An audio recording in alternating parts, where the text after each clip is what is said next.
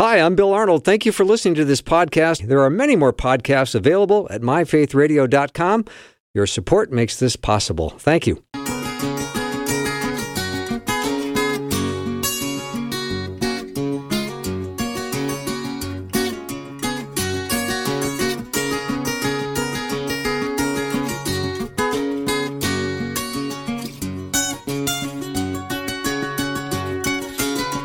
And a warm welcome to the afternoon show.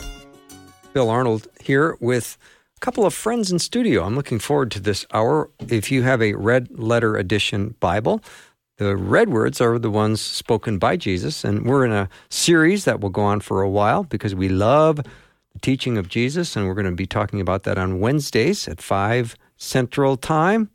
And the two friends in studio have got a lot of years of ministry behind them. Rick Mattson, Jonna, Fantz, welcome to the show. Thank you, Bill. Good Great to to see you. Good to see you. Yeah, it's great. So we're digging into a passage in Luke today. Luke chapter 7. Do I have that right? Yep. And a portion of that, verses 36 through 50. Rick, I'm going to ask you to start things off. Would you open us in prayer and then read it?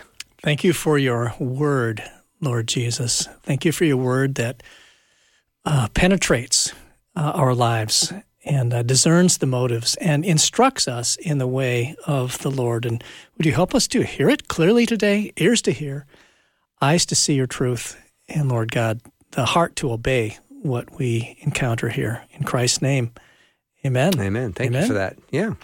All right. Luke chapter 7, verses 36 through 50, read by Rick Mattson, using his professional radio voice. Oh, yeah. In the NIV. All right. New International Version. Now, one of the Pharisees invited Jesus to have dinner with him, so he went to the Pharisee's house and reclined at the table. When a woman who lived a sinful life in that town learned that Jesus was eating at the Pharisee's house, she brought an alabaster jar of perfume. And as she stood behind him at his feet weeping, she began to wet his feet with her tears. Then she wiped them with her hair, kissed them, and poured perfume on them. When the Pharisee who had invited him saw this, he said to himself, if this man were a prophet, he would know who's touching him and what kind of woman she is, that she is a sinner. Jesus answered him, Simon, I have something to tell you. Tell me, teacher, he said. 2 men owed money to a certain moneylender. One owed him 500 denarii and the other 50. Neither of them had the money to pay him back, so he canceled the debts of both. Now, which of them will love him more? Simon replied, I suppose the one who had the bigger debt canceled. You have judged correctly, Jesus said. Then he turned toward the woman and said to Simon, Do you see this woman? I came into your house. You did not give me any water for my feet, but she wet my feet with her tears and wiped them with her hair. You did not give me a kiss, but this woman, from the time I entered, has not stopped kissing my feet. You did not put oil on my head, but she has poured perfume on my feet. Therefore, I tell you, her many sins have been forgiven, for she loved much. But he who has been forgiven little loves little. Then Jesus said to her, Your sins are forgiven. The other guests began to say among themselves, Who is this who even forgives sins? Jesus said to the woman, Your faith has saved you. Go in peace. Oh, nicely done, Rick Mattson. That was beautiful. Mm-hmm. Emulating Bill Arnold. Oh, no, I don't know about that. But I love that she's not stopped crying since she started. That's beautiful. Yeah. I was going to ask Jonna to tell us a bit about this woman, her background. She seems to be a category, but then she becomes more than a category. She becomes a person in this. Right. In this narrative here, and what do you think about that, my friend? Yeah, there's so much that's packed into that first paragraph. It's just sort of stunning. We meet all the characters, and we meet this woman, and all she's identified as a woman who is a sinner or has lived a sinful life, depending on your translation. And that is euphemism for a prostitute. So this woman is a prostitute in this town. And she learns that Jesus is at this Pharisee's house, and that she goes to bring him a gift, right? This jar of perfume. So I have to say, the fact that she has this alabaster jar of perfume is probably an indicator that she's a fairly successful businesswoman, even though we are grieved at her profession. I do always want to say that prostitution in the ancient world was mostly a condition of economics. If a woman did not have a male to be attached to, if she didn't have a father, a brother, a husband, could have lost any of those through a death or divorce, or her only opportunity to live is prostitution. It's like the only field. If you don't have a male to attach yourself to, this is where you go. And women sometimes, because of debts, they could even be sold into this by family members. So we are seeing a woman who at one time entered into this profession probably out of poverty, and now has actually made a decent amount of money in this, at least enough to have this alabaster jar. But it's a jar of perfume that she is going to give away, her fortune that she is giving to Jesus. And why is she at this party, and how did she get in, by the way? Is the door unlocked, or what's going on here? I think I should be asking the good questions. Why is she at this party? Oh, good. Isn't that a good question? That's a really good question, I just Bill. thought of it. Thank you. I just thought of it. So just so you're aware, in these parties, especially a Pharisee who would be a prominent leader in the community, you would be eating probably in an open courtyard. There would be a gate or a door that would allow you, and you would want the door open because this is a pretty classy shindig. They're all laying down, which is a picture of a formal banquet. So probably the best and the brightest in town have been invited. Jesus is the special guest. There's probably more than just this woman kind of standing at the edges. This banqueting table, there's a lot going on just there, that it's not only a Jewish place of fellowship where it's like-minded or sort of honored people are kind of gathering. But it's also a place where it was almost modeled on the Greco-Roman symposium, which was essentially, it begins as a meal and then ends as a discussion. Okay. So we get to talk. We're here to talk, not just eat. We're here to talk. We might debate theologically. It's a friendly, warm debate because we're all these peers who belong together. And but especially Luke often has Jesus teaching at his meals. So he has this kind of blend of Jewish fellowship where we have all people who we identify with, who we're like. So there's going to be a lot of Pharisees at this, a lot of very honorable people at this.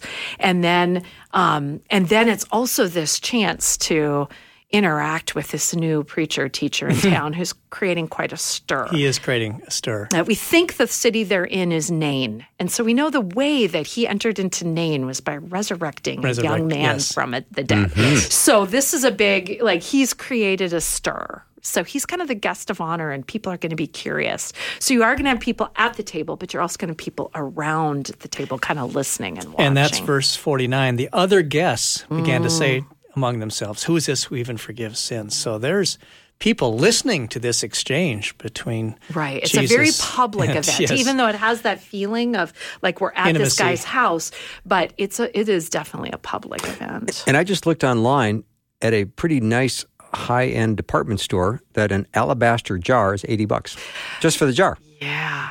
In fact, not to mention the perfume inside. Not to mention the perfume. Yeah, some people would say that this alabaster jar of perfume probably represents her retirement. Okay. This is taking your entire 401k and giving it to Jesus is what she's doing here. But you show up with that at the party, and that's going to get some attention, isn't it? Especially when she breaks it open. Okay. I mean, it could be sort of hidden in her cloak or whatever. Sure. But as soon as she opens that perfume is going to fill the house. Yeah, it's going to be very obvious.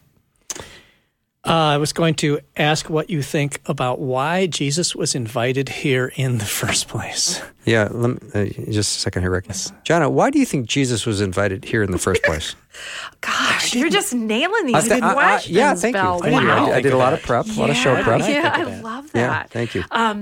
So, in the beginning, what we would assume is because this Pharisee is actually offering friendship to Jesus. He's kind of a rock star in town, and he's sort of offering, like, come to my table. He's also trying to create a little bit of indebtedness. If you get invited to a dinner party, you're supposed to invite them to a dinner party you throw or give them a gift or whatever. So he's trying... Reciprocity. Yes, there's lots of reciprocity going on in this culture. And so there's this thing, inviting Jesus in, he's kind of connecting Jesus in. So we're like, oh, that's unusual, because earlier we're told that the Pharisees weren't baptized by John, actually, in this chapter.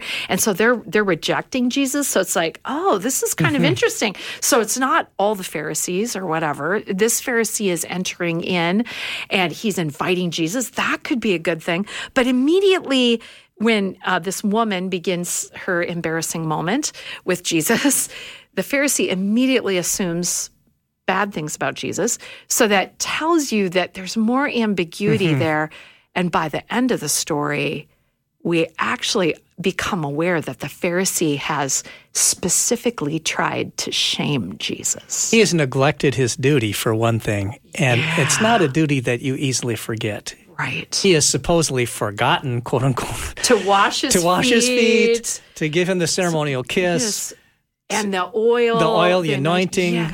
And this would have been stuff that was happening to other guests. Right. So this is it's sort of the shocking reveal at the end that we're like, oh, this dinner is about something for Simon, completely different than it first appeared. From a very scrupulous Pharisee Yes. who conveniently forgets these things. All the washings. He would have had all the washings. All the washings. Everything yes, would have been. Everything would have been laid out. And yet the woman who is the one, ironically, who ends up providing these things that Simon conveniently forgot. Yeah. So even some people have said that those tears that she's weeping in the beginning, probably tears of affection and gratitude. It's clear that she loves Jesus, that something has happened before this meal that has created this intense affection and passion for him that she has.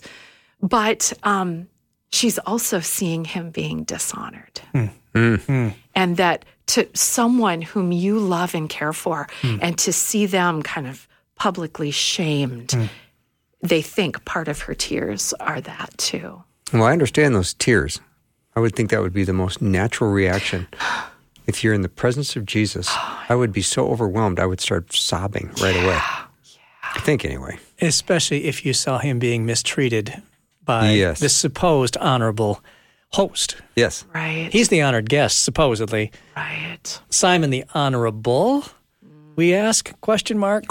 Host seems to neglect his manners here. We're going to take a little break. When we come back, we're going to continue the Red Words of Jesus. We're with Jonna Fantz and Rick Mattson. We're in Luke chapter 7, verses 36 through 50. Jesus anointed by a sinful woman. Be right back.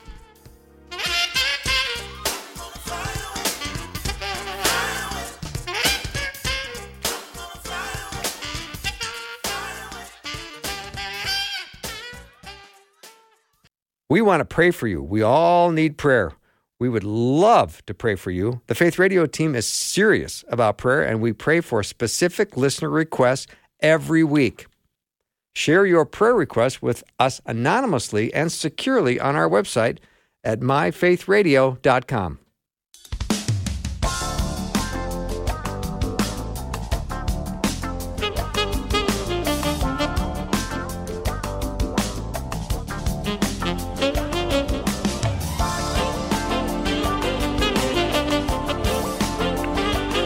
Welcome to the show. We're talking to Rick Mattson, Jonna Fantz. You'll learn more about them in just a minute. But for now, we're in the Red Words of Jesus in Luke chapter 7, verses 36 through 50.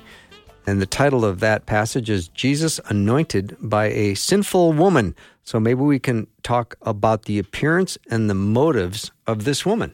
Yes. So she shows up in her uniform here, her work uniform. Well, tell us about that. Right. So, or maybe she walked in looking like a pretty typical, but she does something that's really shocking. And we see that in that it says that she wipes Jesus' feet with her hair. And in this culture, a woman does not show her hair unless she's a prostitute. That's the only reason you would do that. So her hair, I'm assuming, unless it would have just, she probably actually uncovered her hair in the room at Jesus' feet and then let it begins, down, right? Yes, yeah. And begins to. So this is actually, they're gasps. It would have been gasps in the room to have her do this. And I think that, what's really, this cleansing, this sort of very intimate foot cleansing thing would actually have been part of her trade. I was going to ask.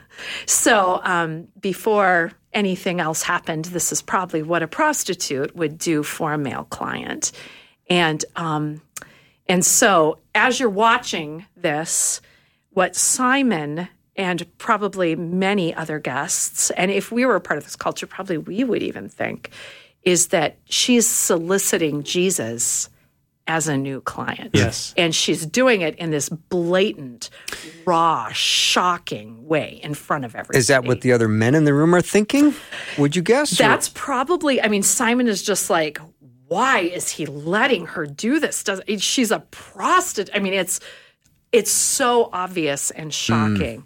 So I want you to hold that narrative, that there's a narrative that's happening here that Simon has assumed. And I just want you to know in this story, Jesus offers an alternative narrative about what's actually going on here. Okay, so there's the narrative in the eyes of the crowd and of Simon, which is this uninvited guest comes and starts to display asserts herself into the banquet, right, in a provocative way. Yep. And then Simon and maybe others also have the religious purity motive here too. It's not just a prostitute soliciting a client; it's an unclean person, category touching one of us. Heaven forbid. So maybe on at least two levels here, Simon is taken aback. Yes. And so there's that narrative about who she is, but then Jesus turns the story to go in a different direction. He flips it here.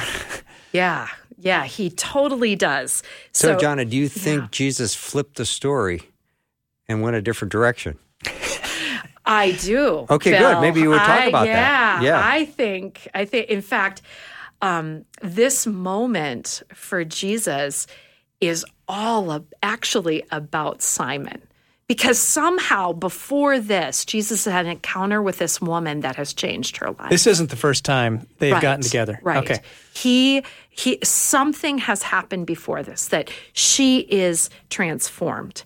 In fact, when he says, your sins are forgiven, that particular forgiven is something that has happened in the past and is continuing on into the present. In fact, the NIV makes it clear in verse 47, her many sins have been forgiven. Yes. Yeah, so they're really trying to emphasize that something has already happened that Simon doesn't know, and neither does the rest of his guests. And in some ways, Jesus wants the community to know she is a forgiven woman. She is no longer what you imagine she is. But as he turns to Simon, he says, Simon, I have something to tell you. Now this is about your heart, Simon.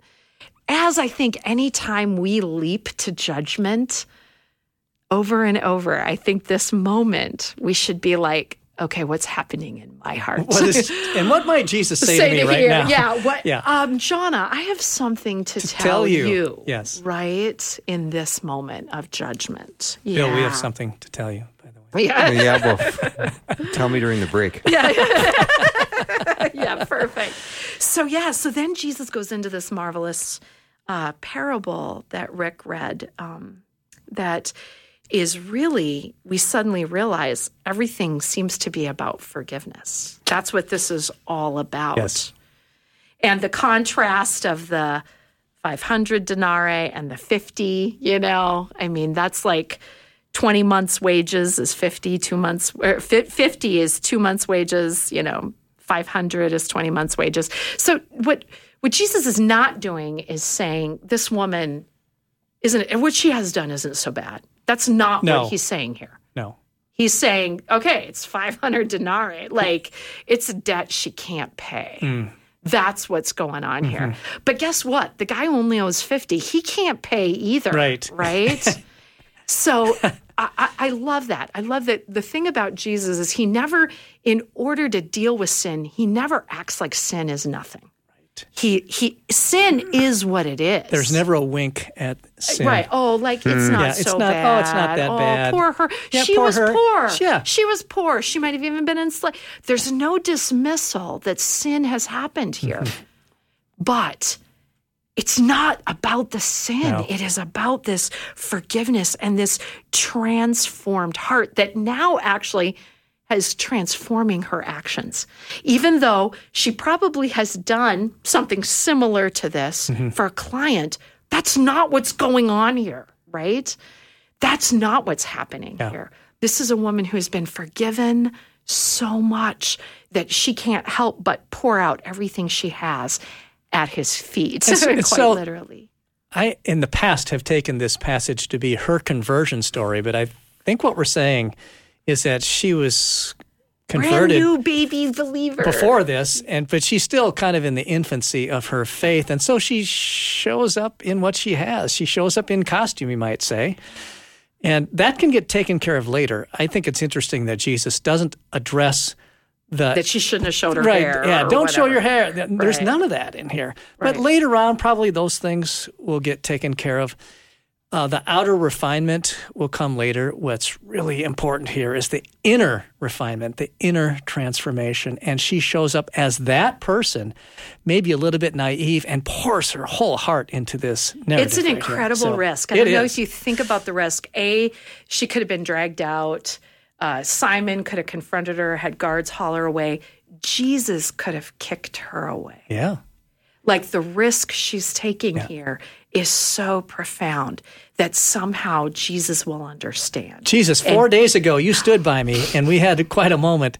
Now when I show up 4 days later at this the House of Power, will you still stand behind me where they could throw me out?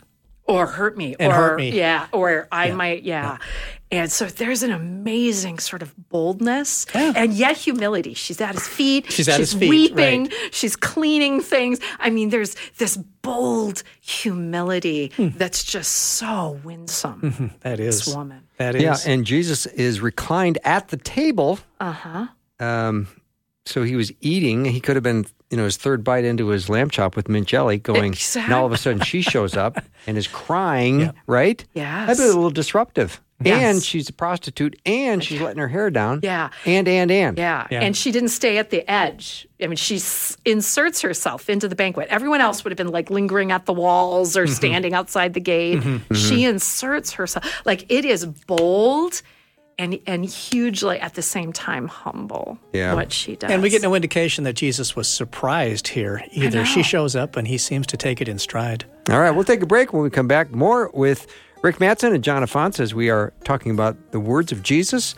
If you have a red letter edition Bible, they would be the red words, Luke chapter 7, verses 36 to 50. We'll be right back.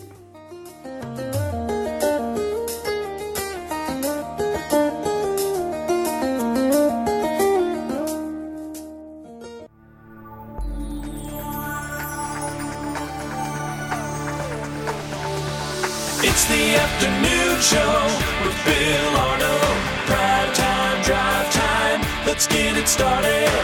Jump in your car. Yeah. What's for dinner? Hey. It's the afternoon show with Bill Arnold. We are talking about the words of Jesus, which I love talking about. My guests are Rick Mattson and Jonna Fantz. Rick's been with InterVarsity Christian Fellowship since 1981. That's quite a career, Rick. That is. I'm not getting any younger. That's okay, I'm though. not aging in reverse. Yeah. And you oftentimes go on campuses and hold events you called Stump the Chump. Does that sound about right? I was just at Ohio State last week. The Buckeyes? Yeah. Nice. And the College of Worcester in Ohio, and students had a ton of questions, good questions. Yeah, and that's always invigorating, isn't it? It is. Yeah. They loved it. And Jonna, you've had a career in ministry for decades. Yeah. 20-some years now. Yeah. That's awesome. That's awesome. All right. Should we pivot to Simon in our story of Luke chapter 7? Yeah, I think it's important that we take a look at what's happening because, as I said, even when the story started and we hear that Simon has invited Jesus, we're like, because, like I said, the Pharisees just earlier in this chapter are portrayed as a little more oppositional. So we're like, but Luke sometimes has Pharisees that come and go, and some are supportive and some aren't. So there's some ambiguity. We're wondering. Then we see, so he's invited him to this dinner. Things seem to be going well as far as we know. Luke hasn't revealed anything. And then Simon immediately thinks Jesus can't be a prophet, or he would not be allowing this to happen. So that tells you that the question in the Pharisee group is Jesus a prophet? Is he a man hearing the word of God and delivering it to the people? So he's had this question, and maybe part of this dinner was to help him kind of explore that a little or figure that out a little. We might think at this time. But his immediate assumption is that Jesus isn't. I mean, there's a negative here. He's not like, maybe Jesus doesn't know this one. He's not like looking at it positively, which, by the way, in the ancient world, when you were a host and you had a special, especially invited guest, you're racing to make sure that they're honored, cared for, their needs are met. Should anyone at the table insult that person, you race to defend them. You're there to make sure that your guest has a wonderful time and experiences the honor that you're trying to offer them. So just right away, Simon's response would make us, as we understand table fellowship in the ancient world, we'd be like, wait, what's going on here? Right. And then Jesus reveals something even worse, right? That these sort of basics of hospitality, as you said, Rick, have been neglected. Or that would be putting it nicely. Withheld. Right. Yes. Because probably all the other guests got their feet washed, were welcomed, and were, so it's quite shocking. This would, again, so we're gasp as the woman takes her head covering off, but we're gasping again that any host would treat an honored guest in this way. And perhaps the woman was gasping at that. Yeah. She had her own gasp that Jesus was being His feet are dishonored dirty. here. It's clear he's not. Everyone else's feet is nice and clean. Yes. His are, There's a Simon. In some ways, this could be read, like you said, at its best. At its best, he's a terrible host. Yes, and has forgotten humiliatingly his manners. Terrible. Yeah, and has harmed one of his guests. Yes, at the best. At the worst, he invited Jesus in order to shame him. Ooh. This is a place to actually bring him in and bring Jesus down a notch or two here. The plot thickens. It does. It's a really, really dark moment. So when Jesus says, who loves little? Yeah. Or hates a little. At the darkest, this Simon is actually trying to ruin Jesus' reputation or bring him down in the eyes of the public. I love the response in verse 40. Jesus answered him, Simon, I have something to tell you. Okay, whenever Jesus says that, the room should stop. Jonna, I have something to tell you, says Jesus. Bill, Rick, I have something to tell you. Okay, teacher, what is it? Let's see. What does Simon say? And actually even Tell Simon, me, teacher. Simon calling him teacher, that's rabbi. Mm-hmm. It's another honor title. It is. So he's recognizing it's this that is ironic. Yes, that he calls him rabbi, who would be an honored teacher. He uses that name, but he has dissed him in his welcome. Yes. So and then you get that the is an little attention parables. grabber. Simon, I have something I have something to tell you. Ooh. The world stops right Yeah, I there would think for it a would. moment. Mm-hmm. Yeah, and Simon stops. I mean, Simon never speaks again, in fact. There's silence, and this echoes other parables that Jesus tells sometimes where things are left open, we don't know. Luke has intentionally left this story open.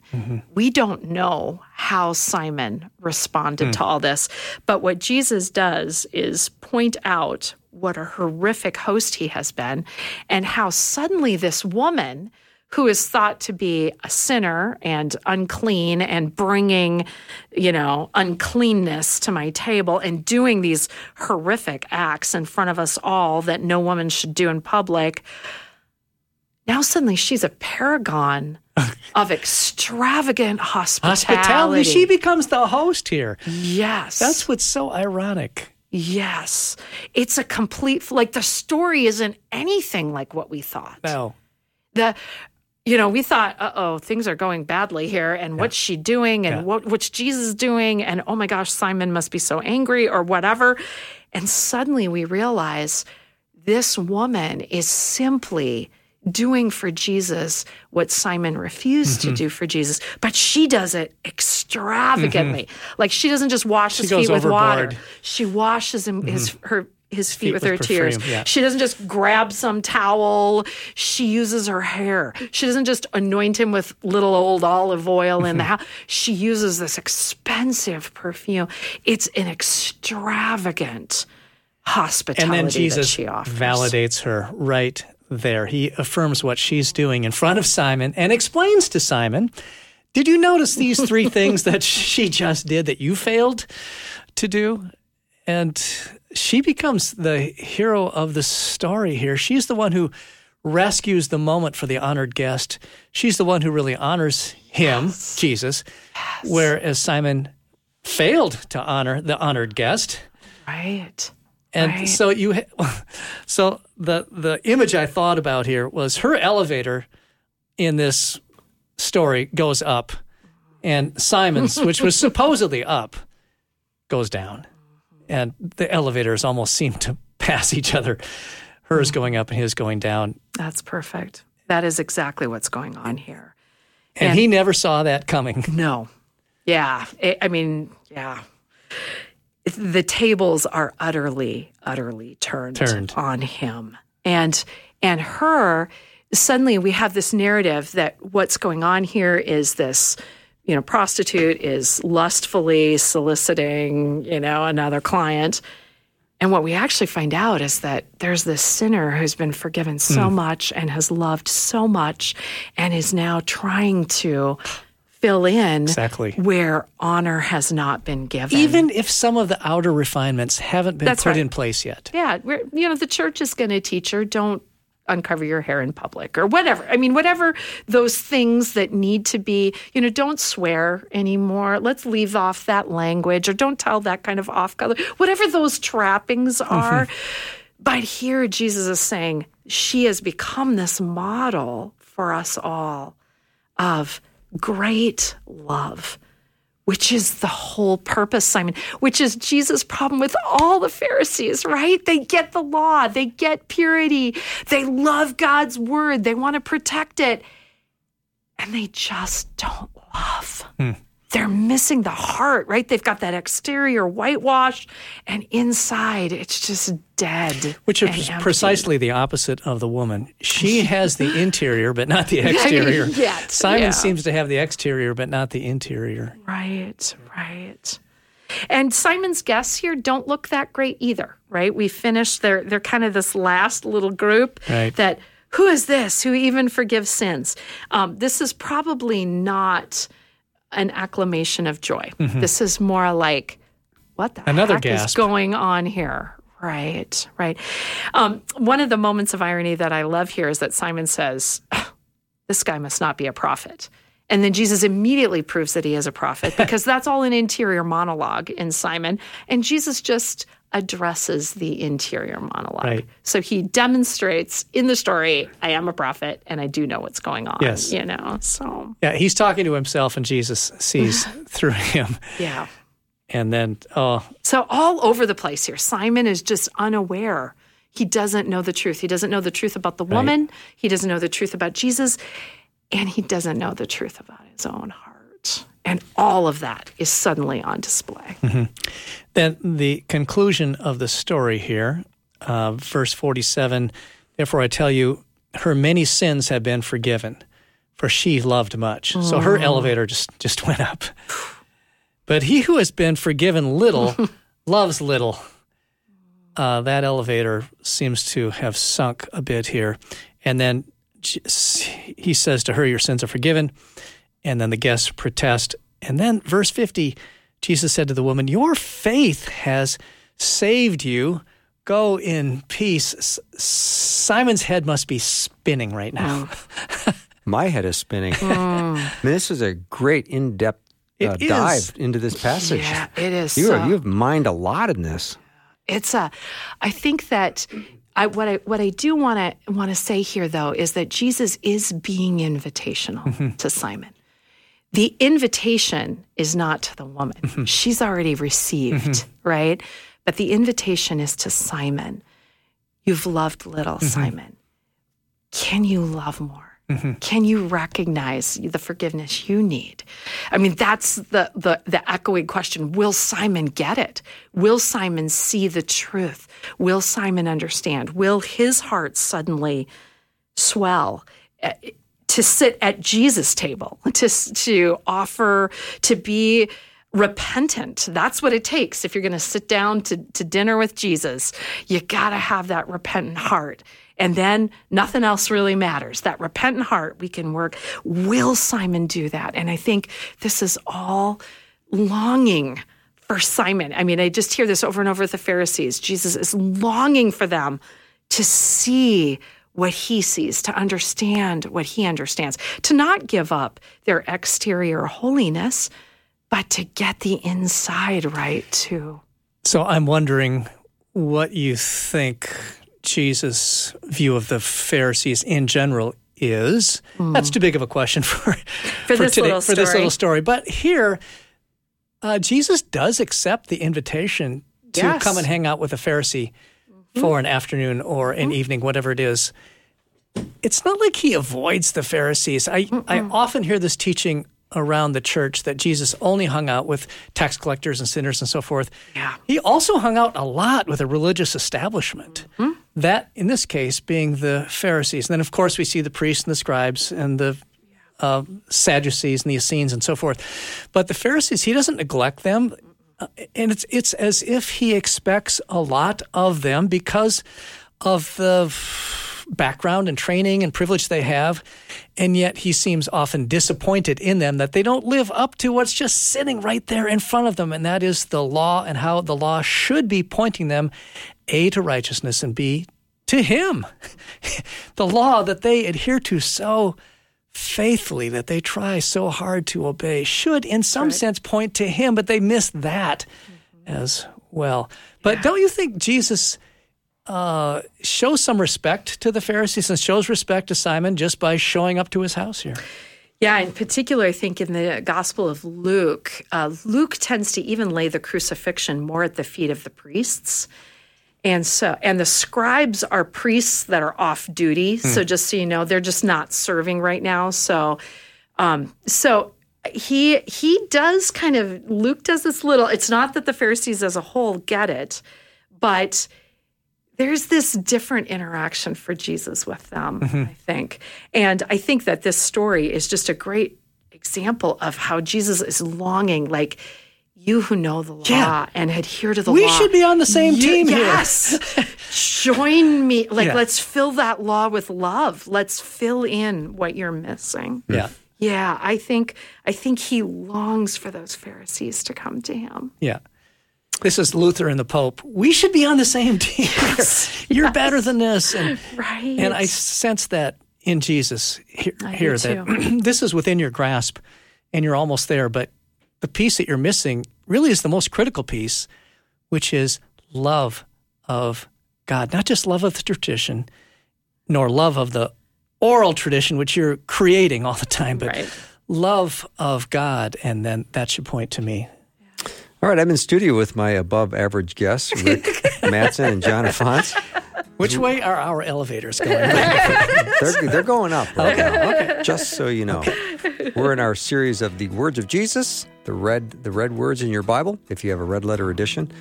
We're talking about Jesus anointed by a sinful woman out of Luke chapter 7, verses 36 to 50, if you have your Bibles with you. We'll be back after a very short break.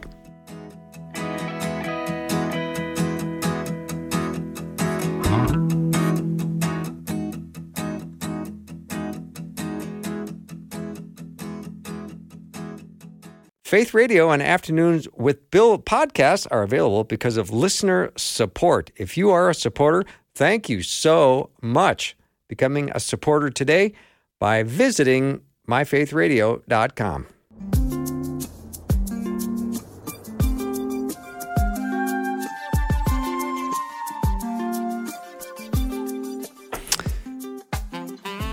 Rick Mattson and Jonna Fantz are my guests. We're talking about the words of Jesus out of Luke chapter 7. So what I really love to do, Rick and Jonna, is try to do some practical application. Now, I'm just going to say, if you've missed any of this hour, you're going to want to hear it from the start. So make sure you go to myfaithradio.com and then go to the Afternoon with Bill show page. It'll be up after the show. You can hear all of it. All right, let's do the practical application.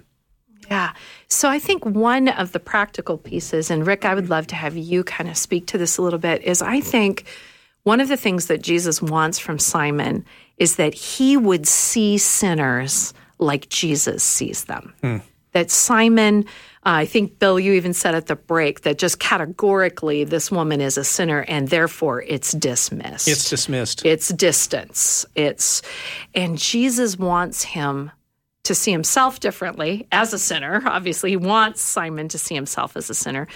But he wants him to begin to see sinners differently. And Rick, not that, you're interacting with sinners all the time, but you're out there on secular college campuses, and that culture can be pretty indulgent, in sin. And just tell me, how does a story like this shape what you do, what you see, how you think about?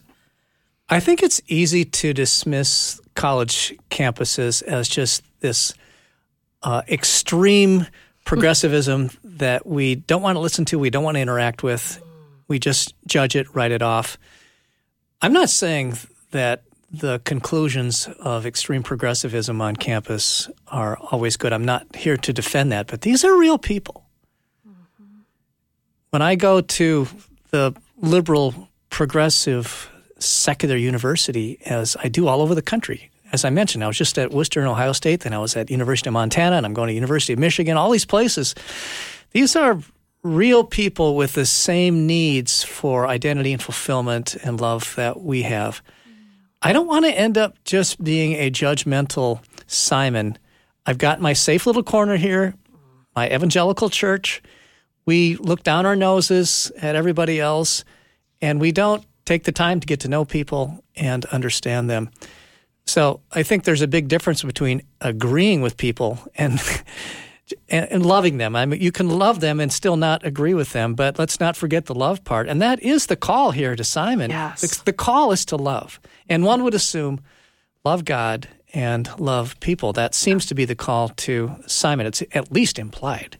Yeah. And I guess I want to do that. And so churches send me out to the campus, and then I bring news back from this foreign mission field that's right in our midst. Okay, but I think the church needs more engagement with college campuses, and we need to get to know people on a more personal basis and not just assume that they are the prostitute in the room soliciting the righteous. There's more to the story here than that. And this woman is a real person. Jesus saw that. She is redeemed. She's transformed. College students, graduate students that I work with these days, professors that I work a lot with these days are real people. They may not know Christ, but they have these needs. And I think Jesus is keenly interested in them and doesn't want us to fall into sort of older brother of the prodigal son or Simon here and just look down our noses at these good folks. Yeah, you were sharing too that the Jesus that we see here is the Jesus that you want students This to Jesus meet. is revolutionary right here. Yeah. This Jesus is exciting. I get discouraged at times when I see or hear the church reducing Jesus kind of to this two-dimensional character, and we've got him all safe and caged up right where we want him. And this Jesus, in this text, bursts out of the cage. This is an interesting Jesus. This is a revolutionary Jesus. This Jesus shares many of the concerns of people in the secular university, even though they don't know that. So if we could introduce college students and faculty and graduate students to this multifaceted, multi-layered, complex, ironic Jesus who turns the world upside down, who uses irony and hyperbole, who interacts with the religious establishment on day one and with sinners and tax collectors on day two, he sort of doesn't care who he interacts with. He'll interact with anyone. That's an interesting character. And I fear that the Jesus that we often represent in social media and so forth is a flat, two-dimensional, judgmental Jesus that misses the nuance of the New Testament. Let's read our Bibles. Let's mine it for this historical Jesus who comes alive in these texts. And let's carry that Jesus into our youth ministries and to the college campuses. That would make a big difference in the number of people, young people that we see these days, quote unquote, deconstructing their faith and walking away from something that really is this kind of flat Jesus. I want them to discover this Jesus right here. And then I think we would see a lot more engagement from our young people. Profound and articulate, Rick Mattson. Jonna Fantz, what's your closing statement? So I one of the things that I think is the application here is that Jesus tells the woman to go in peace, and that word peace is shalom. This really, well, in the Greek, irene, but same as shalom. So this really healing word, this is the exact thing that he says to lepers and blind people and deaf people. And I just wonder if we could begin to see sin like sickness. I mean, do we judge someone when they have a cold, or if they're in a wheelchair, do we think they're less than? If we could begin to see sin as sickness that Jesus wants to bring shalom to, that the person in front of me is a wounded person that God is longing to heal, I'm really interested. I don't have to be so offended by the sin. I don't have to be so shut down. This woman taking her veil off in front of all these men that, don't be shocked. Don't stop there. Don't let that stop you. See the person.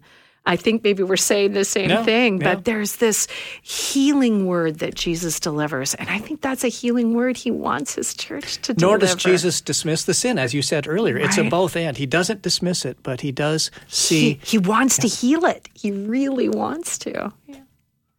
Well done. Yeah. That's been a great hour. Well, thank you, Bill. Great to be with you. Yeah, and I go back to the way in which God, Rick, you said God doesn't wink at sin. We live in a world today that we're mocking everything sacred and holy. Yes. There's no more winking. There's just flat out in your face stuff. Yeah. And when I think of a caricature artist at a county fair, which will take one of your features and blow it out of proportion, and then the only thing you ever see is this big eye or giant nose, huge ears or something. Yeah. And I think sometimes we look at people that way. You go, sinner. Lifelong sinner. There she is. And, Rick, you say, no, we need to look at them as an image bearer of God. Amen. And start there. Yes. Amen. I've been saying that in my head every time I encounter somebody. The first thing I say in my head is image bearer, image bearer, image bearer. Wonderful. And it calms me down instantly. Super great theology, Bill. Yeah. Nice. Good. All right. Thank you for your time, and that wraps up our show for the day. And again, I'll say if you missed any of this, the whole day's been a great show. I want to thank Dr. Greg Borgon, who is here, and then Dr. Rob Reno and his talk on visionary marriage, and then the Red Word series of Jesus with Rick Mattson and Jonna Fantz. You can go to myfaithradio.com, check out the podcast, or maybe send it to a friend who would enjoy hearing it as well. I will see you tomorrow. We've got Dr. Glenn Pickering on the show tomorrow. We're going to talk about relationship tips, but we're going to start with Guy Talk. And the power panel will assemble. Get your questions ready and have a great night. See you tomorrow.